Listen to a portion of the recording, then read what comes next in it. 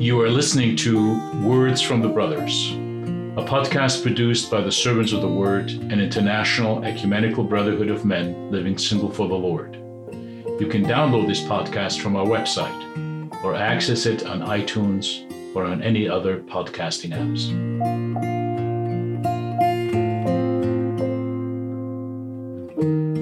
Our meditation today is from 2 Chronicles chapter 7, verses 12 to 16.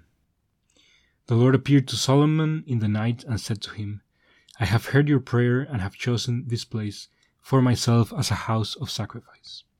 When I shut up the heavens so that there is no rain, or command the locust to devour the land, or send pestilence among my people, if my people who are called by my name humble themselves and pray and seek my face and turn from their wicked ways, then I will hear from heaven and I will forgive their sin and heal their land. Now my eyes will be open and my ears attentive to the prayer that is made in this place. For now I have chosen and consecrated this house, that my name may be there forever. My eyes and my heart will be there for all time. This is a very beautiful passage where the Lord is responding to Solomon's prayer after the temple has been dedicated to God. And God is promising He will come and listen to the prayer of the people that comes from the temple. What God is saying is the humility and repentance of His people is the path to restoration and to a greater blessing. God is committed to those He has consecrated. Now here we hear Him talk about the temple, and we know that the temple is no longer the building, but Christian people are the temple of God. We individually and corporately are His temple. So He has committed Himself to listen to the prayers that come from the temple and turn to His people to restore His people. The consequence of sin is severe, and it is what we bring upon ourselves if we walk away from God. The wages of sin is death, is what Paul says, and this is what he says here in these verses. He says, if I shut up the heavens, if there is no rain, if I command the locusts to devour the land, or send pestilence among my people. These are things that come because of the disobedience of the people to God. And if we look around our lives and we say, if we have brought to ourselves suffering from our sin, if we have brought about suffering to others through our sin, this is a consequence of sin and it's severe. But God wants to reverse it. He wants to stop it.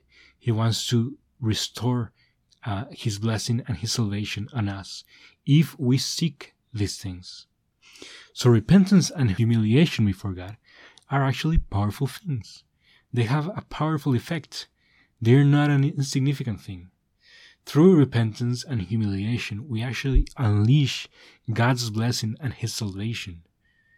I imagine, a big dam that is containing all this water, and if the dam is opened and the water just flows through, and in a way, our repentance and our humiliation are like the doors of this dam, and if we open them, then the grace of God comes through like a flood to save us, to restore us, to bring about new life in His people. So He gives to Solomon a list of things that we could do in these 40 days, and I invite you to consider them and maybe to write them down, to make a list, and to see how can you do them more during these 40 days. God says in verse 15 that His eyes will be open and His ears attentive to the prayer that is made in this place. And He says in verse 14, if my people who are called by my name humble themselves and pray and seek my face and turn from their wicked ways, then I will hear from heaven, and I will forgive their sin and heal their land. Notice how God's forgiveness also brings about healing for the land. And are we not in a time where our land needs also healing, our world?